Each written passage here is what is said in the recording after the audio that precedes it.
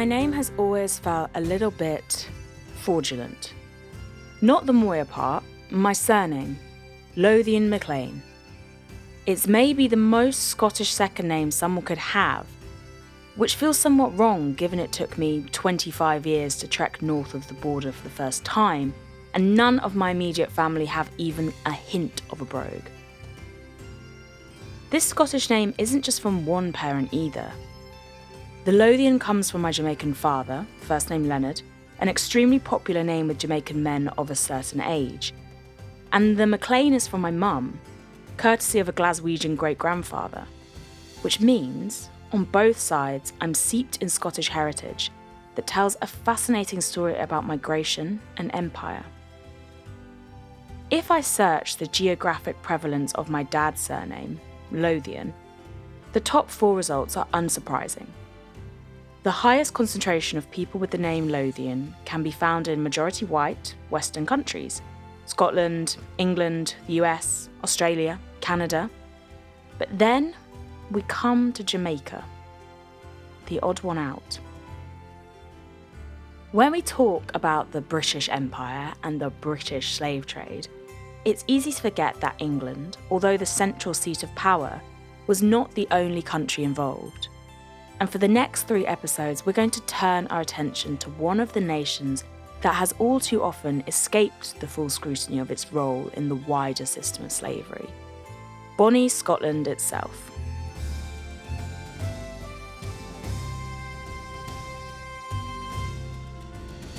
In this first instalment, I want to lay our scene and understand the political and cultural landscape of Scotland when the 1707 Acts of Union saw it become part of Great Britain. I need to understand how Scotland embraced slavery in the first place before we can dive into the details of how that played out across the globe. Were Scottish people already active in the expanding British Empire, even before they were officially part of it? You had Scots, Irish people, English people, they were already active in the empire. They were active in the Caribbean. Not all of them were legally allowed to be there, but they were certainly participating as much as they could. So colonization, of course, is a term that we are applying right now to a process of change that happened over centuries. But the big change in the late 17th, 18th centuries was money. So Scotland was almost bankrupt by the end of the 17th century. And the Union of 1707 was kind of a way to atone for what had happened to Scotland with something called the Darien Scheme, where Scotland lost a significant proportion of its cash. And you had the landed gentry who were pretty frustrated with that.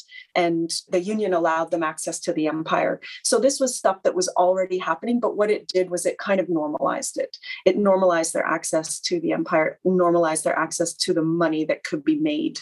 And that was the difference with Ireland, for example, because Ireland didn't get that same level of access until 1800, 1801 with its parliamentary union. Carly Keogh is the Canada Research Chair in Atlantic Canada Communities at St. Mary's University in Halifax, in, yes, you guessed it, Canada. I look at the relationship between the Scottish Highlanders and the Empire, particularly my part of the world in Atlantic Canada, but also the links that they had with the Caribbean, various islands in the Caribbean. What's going on domestically in Scotland at this time? If I was a Scottish person living in the Highlands in 1707, what would the world around me look like? You have a really serious shift that's happening in society where there's this tension between old and what is deemed modernism and moving into a more progressive economy. And there is a lot of pressure on Gaelic speakers, for example. There's a lot of pressure on small communities, on the older style of land usage, and a desire to move old Highland society into a different kind of land occupation where it is owned, it is rented, and people who use the land have to pay either in cash or in kind money to the landowners. And you have this really serious shift in culture as well, which is a shift from allegiance to a chief, a clan's allegiance to a chief. And those chiefs sort of change into the landed gentry, the landowners, the elites. And there's a breakdown between the people and the chiefs. And that is what's going on before the clearances start. When Carly references the clearances, she means the Highland clearances, which saw thousands of Scottish tenants forcibly evicted from land in the Scottish Highlands over a period that lasted more than 50 years, from the mid-18th century onwards. Many of us would have heard about the Highland clearances as a concept and historical event, but I wanted to know more about what those clearances looked like on the ground. After the Jacobite Rebellion in 1745-46, when there's significant legislation that's put in place to restrict Highland ways of life, to undermine their ability to come together, to have weapons, to speak their language, to wear tartan, all of these things, it was death by 1,000 cuts in many ways. And the first phase of the clearances was really when you have those people who are able to make a decision to leave. They start to do that. And many of them are tacksmen. So they would have been people that were kind of upper middle level. They were in charge of land and distributing it. And the landowners actually wanted to take back that control over the land and get the full income from that. And this tacksman group was kind of squeezed out. And they were very progressive. They were entrepreneurial. Some of them were, they would have been economic failures had it not been for patronage and family connections. But they start to leave and they start to take people with them. And it's sort of like the period you jump before you're pushed. And then in the early 18th century, sort of 1810s, 1820s, that's when you get a lot of people that are forcibly removed from traditional landscapes. So places that they and their ancestors had occupied as long as anybody could remember, they get pushed off of that because they either can't pay their rent or they're not as profitable as sheep. And then that kind of continues in the 1830s, 40s, and 50s, where there is just this really significant change in the Highland economy. And it is about making as much money off of land as possible. And people become expendable in a way. And that's how they come to my side of the ocean. The Jacobite Revolution was an attempt to get back James II's throne. In episode 1, we discussed James II and his deposition during the Glorious Revolution. In short, Jacobite risings were an attempt to place James and his Stuart descendants back on the united Scottish and English throne. The movement was eventually snuffed out after the decisive defeat of Charles Edward Stuart, James II's grandson, known as Bonnie Prince Charlie, at the Battle of Culloden in 1746. But back to the Highlands. What's behind these clearances? Is it the union to create Great Britain? Internal politics? Religion? It's a lot of different things that are influencing this. The Union of the Crowns, which happened in 1603, it brings the crowns of Scotland together with England, Ireland, and Wales under the one person of James VI and First. And that really starts a lot of these changes. And so it's a change of the four nations, and it's a lot of different things that are happening. So in addition to the Union of the Crowns, you have in the 17th century a lot of social change that's happening, but there's religious tension as Presbyterianism started to embed and replace Catholicism really significantly. Then in the early 18th century, you have the Union of Parliaments, and that is when Scotland joins England and Wales in parliamentary union. That is a big deal in Scotland. It ushers in a period of really profound change, I think, for Scotland, because it gives them unfettered access to the empire. Previous to that, it had been England's empire, but after the Union of 1707, it's Britain's empire, and Scots really grab hold of that and start to make their mark. That changes everything. That is what characterizes the 18th century and ushers in this period of economic change, of modernization, of people feeling that their life, their language, their culture just doesn't fit anymore. And that brings in the clearances. It's an attack on the Highland way of life. It's an attack on the Gaels. There was no one Scottish people at this time. So one thing to just bear in mind is there was an attack on the Highlanders because they were seen as out of sync with the rest of Britain. They were seen as holding Britain back in a way similar to the Irish are often characterized as behind, problematic, and I'm using quotes here, uncivilized. They weren't moving in a direction at the same pace as what was preferred, particularly by Lowland lowland Scots. So there's a lot of tension between Highland and lowland Scotland at this time. So we need to be careful about how we see Scotland. There was no one Scottish people.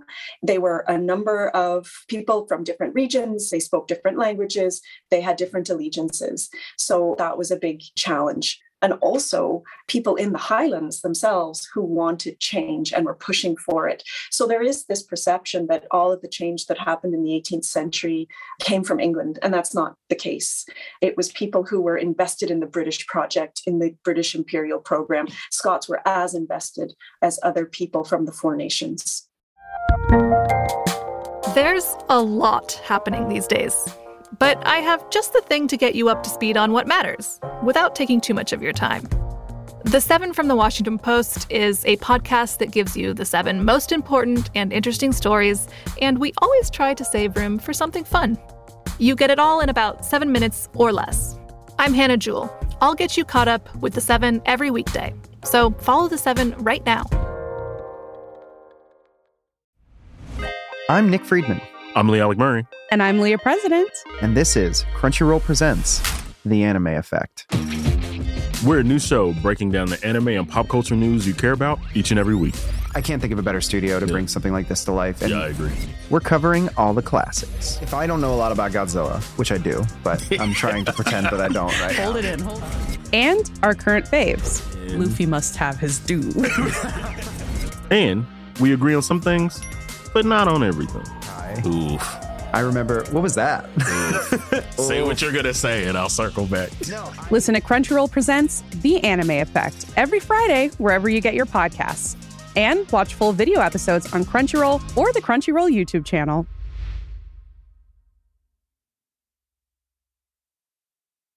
When Carly says that people were removed in the Highland clearances, what does that actually mean? And how did that play out? Well, in the first phase of the clearances, they just leave. They just decide to go. It's not an easy decision to emigrate. I actually emigrated to the UK. It was a really difficult decision to do that because you're breaking a relationship with your home. And so when they made that decision to go, it was difficult, but they didn't see a future for themselves there. And they thought that there was land available in other places. There were more economic opportunities, so they wanted to take that. So it was a proactive decision. In other cases later on in the clearances, you do get some examples of people being actively physically removed from their homes, taken out of their homes, the roofs off their homes burned. These are in some of the extreme examples.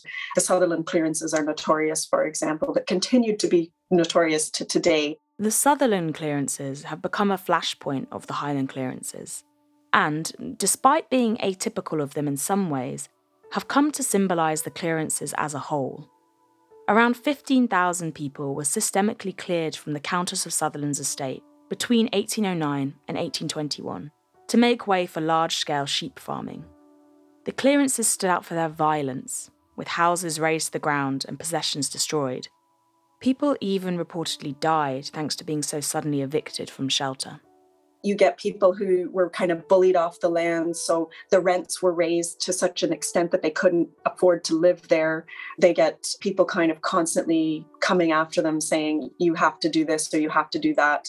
In some cases, you had on Presbyterian land, if there was a Presbyterian landowner, for example, sometimes they would try to force all of their tenants to convert, if they were Catholics, to convert to Presbyterianism. You know, there were a lot of different coercive methods that were used to encourage people to find somewhere else to go. And you have a lot of people that migrate south, for example, to Glasgow. A lot go to Dundee, but loads go to Glasgow.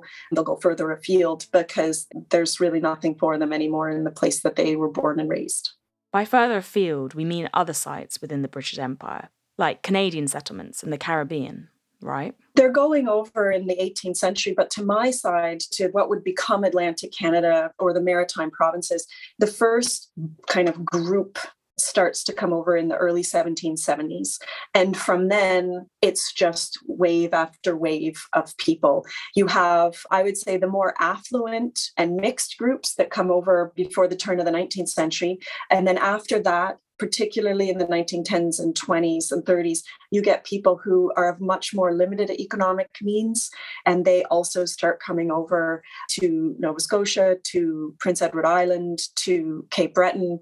Cape Breton was actually its own colony between 1783 and 1820. But these are all places that had land. Right? It didn't actually have land. The land was already occupied by our Indigenous peoples. But to a British colonizer, to a Highlander, there was land for the taking. And it was a place that they could go where they felt that they weren't going to be at risk of being removed, where they weren't going to be controlled by a landlord, where they were going to be able to create their own futures and kind of live in relative peace. Does that relative peace extend to the Indigenous Canadian people already living on the land the Highlanders wanted to occupy? Where I'm from, they are the Mi'kmaq. And the relationship initially, like the Mi'kmaq are a peaceful people and they are supportive, and they were migratory people. So they used all the land at different times of the year. The Highlanders were not used to that. They were not used to having to necessarily work around a migratory Indigenous people. And they were extremely land hungry, and they became very aggressive very quickly, which meant that even if there were some relationships that were good and relatively friendly and supportive, and everybody over here will always say, well, there's these stories about everybody helping each other. And it's like, yeah, that's fine, except for the fact that the Highlanders wanted land and they didn't want the Mi'kmaq on the land. And so they did everything they could to make sure that they could get clear title to land through the colonial administrators. What about the Caribbean? How does the Scottish presence in British slaving colonies make itself known? The Scots were involved from a very early point as well. The Scots actually, I think, were the majority in Jamaica, for example. What my research has shown, I focused more on the ceded colonies, so the ones that came after the 7 Years' War, which ended with the Treaty of Paris in 1763. And that opens up a lot of opportunities for Highlanders who maybe couldn't get access to the colonies like Barbados, even, or Jamaica, for example, that were already well underway with their plantation processes and their economies. And so they got opportunities, and I say opportunities loosely, this is how they saw it. They got opportunities in islands that hadn't really been exploited yet. So you have a lot in Trinidad and Grenada, in places like this, where they found a niche for themselves, and they moved over there in really significant numbers. Also, the British government, of which they were part, needed people to populate these islands. They needed loyal people to populate these islands. They needed people to develop new economies, all based on enslaved people. But they needed also for military defense. You have to remember Britain is still going to be at war with France at different periods until 1815. And so some of these colonies had majority French populations. And so you want people from the four nations there. For the record, the Scottish presence in Jamaica was hugely disproportionate to the size of their home nation. By 1817, Scottish planters owned 32% of the slaves in Jamaica, which roughly equates to nearly 30,000 people. It's fascinating to trace how Scottish people, pushed out of their own land and subjugated, are able to suddenly seize power, land, and the ownership of people when placed in the context of slaving colonies, just because of their status as citizens of empire. There's a myth that still rears its head that suggests because the Scots were victims of colonisation themselves, they would be more lenient and empathetic to enslaved populations. I asked Carly if there's any truth in this. Yeah, that's a myth. It's a complete myth. The Highlanders, for example, they were no different in their activities on any of these islands than Lowland Scots, than English people. They were very aggressive planters. And yes, one of the roles that many of them took on was to open and run plantations. So they were planters. They were people that just worked on plantations. They were lawyers. They were medics. They were doctors. In fact, there were an awful lot of Scottish doctors who went over. They were ministers. So you actually also get a huge investment from Scotland's universities in the Caribbean, because it's educating the kind of middle tier that was going to take care of the business of the plantations. So you have big landowners who are buying and creating plantations, but then you have this middle tier that is going over there to run them and to make them profitable. So the Scots are invested in every level of the plantation economy, of the colonial economy in the Caribbean. They're occupying every job. There are indentured servants as well. There are people who are tradespeople. You find a lot of letters in libraries and archives where relatives are asking for placements for their sons. Can they go over and join you? Can they go help you? Can they learn bookkeeping, for example, to work in your Glasgow office? So they are at all levels of this economy. They were as complicit and as aggressive as anyone else. If you're looking for a smoking gun, I can absolutely guarantee you will not find it.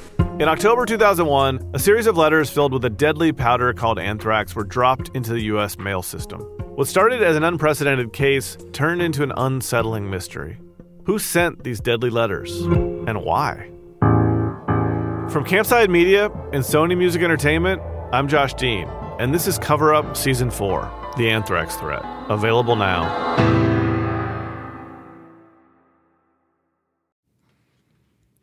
You may have heard of the podcast Juicy Scoop. Wondered what it is? Why aren't you listening? Well, I'm its host. Created it, been doing it for 7 years. I'm Heather McDonald of Juicy Scoop with Heather McDonald. Now, I could tell you why you should be listening to my show, but my listeners wanted to write the ad for me, and here are some of the things they said.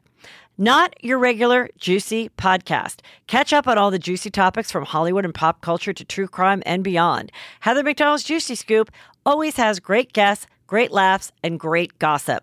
It's a comedian's take on the hottest headlines.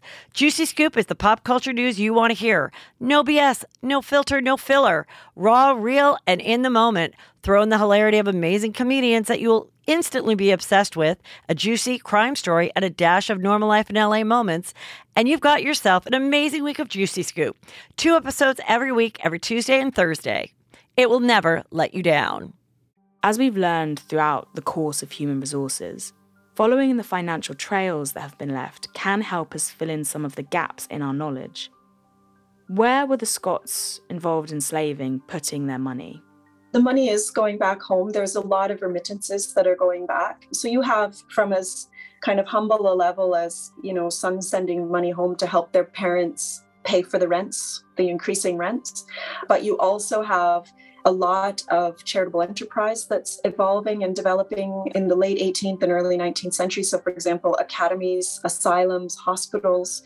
I've written on some academies in the Highlands of Scotland, also the asylum and the Royal Infirmary in Inverness. When those institutions were getting off the ground, you had Highlanders reaching out to other Highlanders through networks in the Caribbean saying, would you make a subscription to help us get this up and running? So you have people donating small amounts of money or big amounts of money. And so they're sending this all home so that they can develop this infrastructure, this charitable enterprise that's going to support people in need. But also when you think about the academies, those academies are really developed to provide, it wasn't really the middle class at that time, but the middle tier with usable education that they could then apply in the empire. So for example, you have engineering, you have spherical navigation, you have mathematics, you have bookkeeping, you have all of these different skills that are being taught in academies. They're not necessarily just training people to stay in Scotland, but a lot of the money that was required to get these schools up and running came from the empire. So I think there's an estimate that about 25%, for example, of the money that was required to get Inverness Royal Academy up and running came from the Caribbean. So it's a major investment coming home. Some links are documented and acknowledged.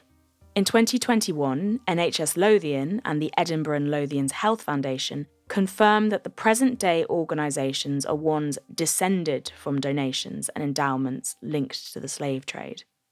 In a statement, NHS Lothian referred to slavery as central to the national economy throughout the 17th, 18th and 19th centuries, and said they were committed to addressing this legacy of colonialism, racism and slavery, and using this learning to help remove inequality and shape a positive future for all. But I'm also interested in those patterns we see of individuals sending money home to help out struggling families. Their migration journeys are not dissimilar to those we can see today, especially from low-income countries that have suffered as a result of British colonialism, which have high migration rates to the UK in search of a promised land paved with gold which does not really exist. But when the Scottish went to the likes of the Caribbean and became key cogs in the slave trade, they immediately reproduced the patterns of harm that had pushed them there in the first place, but on an even more inhumane level. I asked Carly what she thought these observable themes tell us about the business and human cost of empire. I think at a human level, it tells us a lot about vulnerability, economic vulnerability, about human vulnerability, and people sometimes feeling that they don't have any other options. But then on the flip side, people who feel that this is their chance to strike it rich. It's a very complicated relationship. Just as our society is so complex with everybody has different motivations for doing what they do, it was the same thing in the 18th and 19th century. When people are in difficult situations, they're going to do what they need to do for their families. They're going to do what they need to do to survive. We can look at it through the lens of somebody living in 2021. And it's easy for us to see that this is wrong, and it absolutely is wrong. And, I'm dealing with the legacies as a Canadian living in Nova Scotia, the legacies of colonization, trying to understand what my role can be in reconciliation with our Indigenous peoples. That is my responsibility right now. But it comes from way back when people didn't really know what other options they had. Now, the problem is if people try to pretend that these things are in the past and they need to be left there, because that means that we haven't actually opened our eyes to the damage that this has done to those who do not live with the privilege that I, as a white Canadian, live with. So I think that there's a lot to be learned by historical exploration, and some of it is quite humbling. Because you do have to recognize at a fundamental level, people are vulnerable and they don't always make the right decisions. But at the time they thought they were. And then others are just into exploitation for as much money as they can possibly get. What is the cultural legacy of Scottish enslavement? There's a really significant cultural legacy in my part of the world. In the Maritimes, Gaelic is one of those legacies. It's the majority of the Highlanders who came over in the late 18th, early to mid 19th centuries. They were Gaelic speakers. And that language sustained communities and it sustained families. And a legacy of that beyond the language is the folk culture, the folk traditions, the storytelling, the lullabies, the songs, the music is a big thing. Tartans can be, they're more of like an invented tradition where it's something that's just, people like to hold on to something tangible and they like to put it up on their walls. And so they'll say, oh, what's your family tartan? And then, there's this huge, huge industry in that. But I would say the intangible culture is the stuff that's more real, which is the stories that the families tell, the names that they have, how they name their children, the names of the communities. Now, when you look in the Caribbean down in the South, you have the same things. You have names, like I think McDonald is the most common name in Jamaica, for example. But what was interesting, when I lived in Scotland, they had the Year of Homecoming, and I think it was 2009, I might be wrong on that. But what they were doing was they were focusing on the white settler colonies effectively. So New Zealand, Australia, Canada, the United States. They did not look to the Caribbean as part of their diaspora. They did not look to the Caribbean as part of their people, and yet they are. And that is, in fact, racist. There's no other way to describe it. And that's where you have to hold a mirror up and say, what have we missed? And oh my God, what is our responsibility now? That's such a fascinating point. Do we think of the Caribbean as part of the Scottish diaspora? I'm sure some people do, perhaps who live there. But it's not a view I've come across much in Britain. What else do you think we've missed in how we remember this history? Where do we go to correct this? A lot.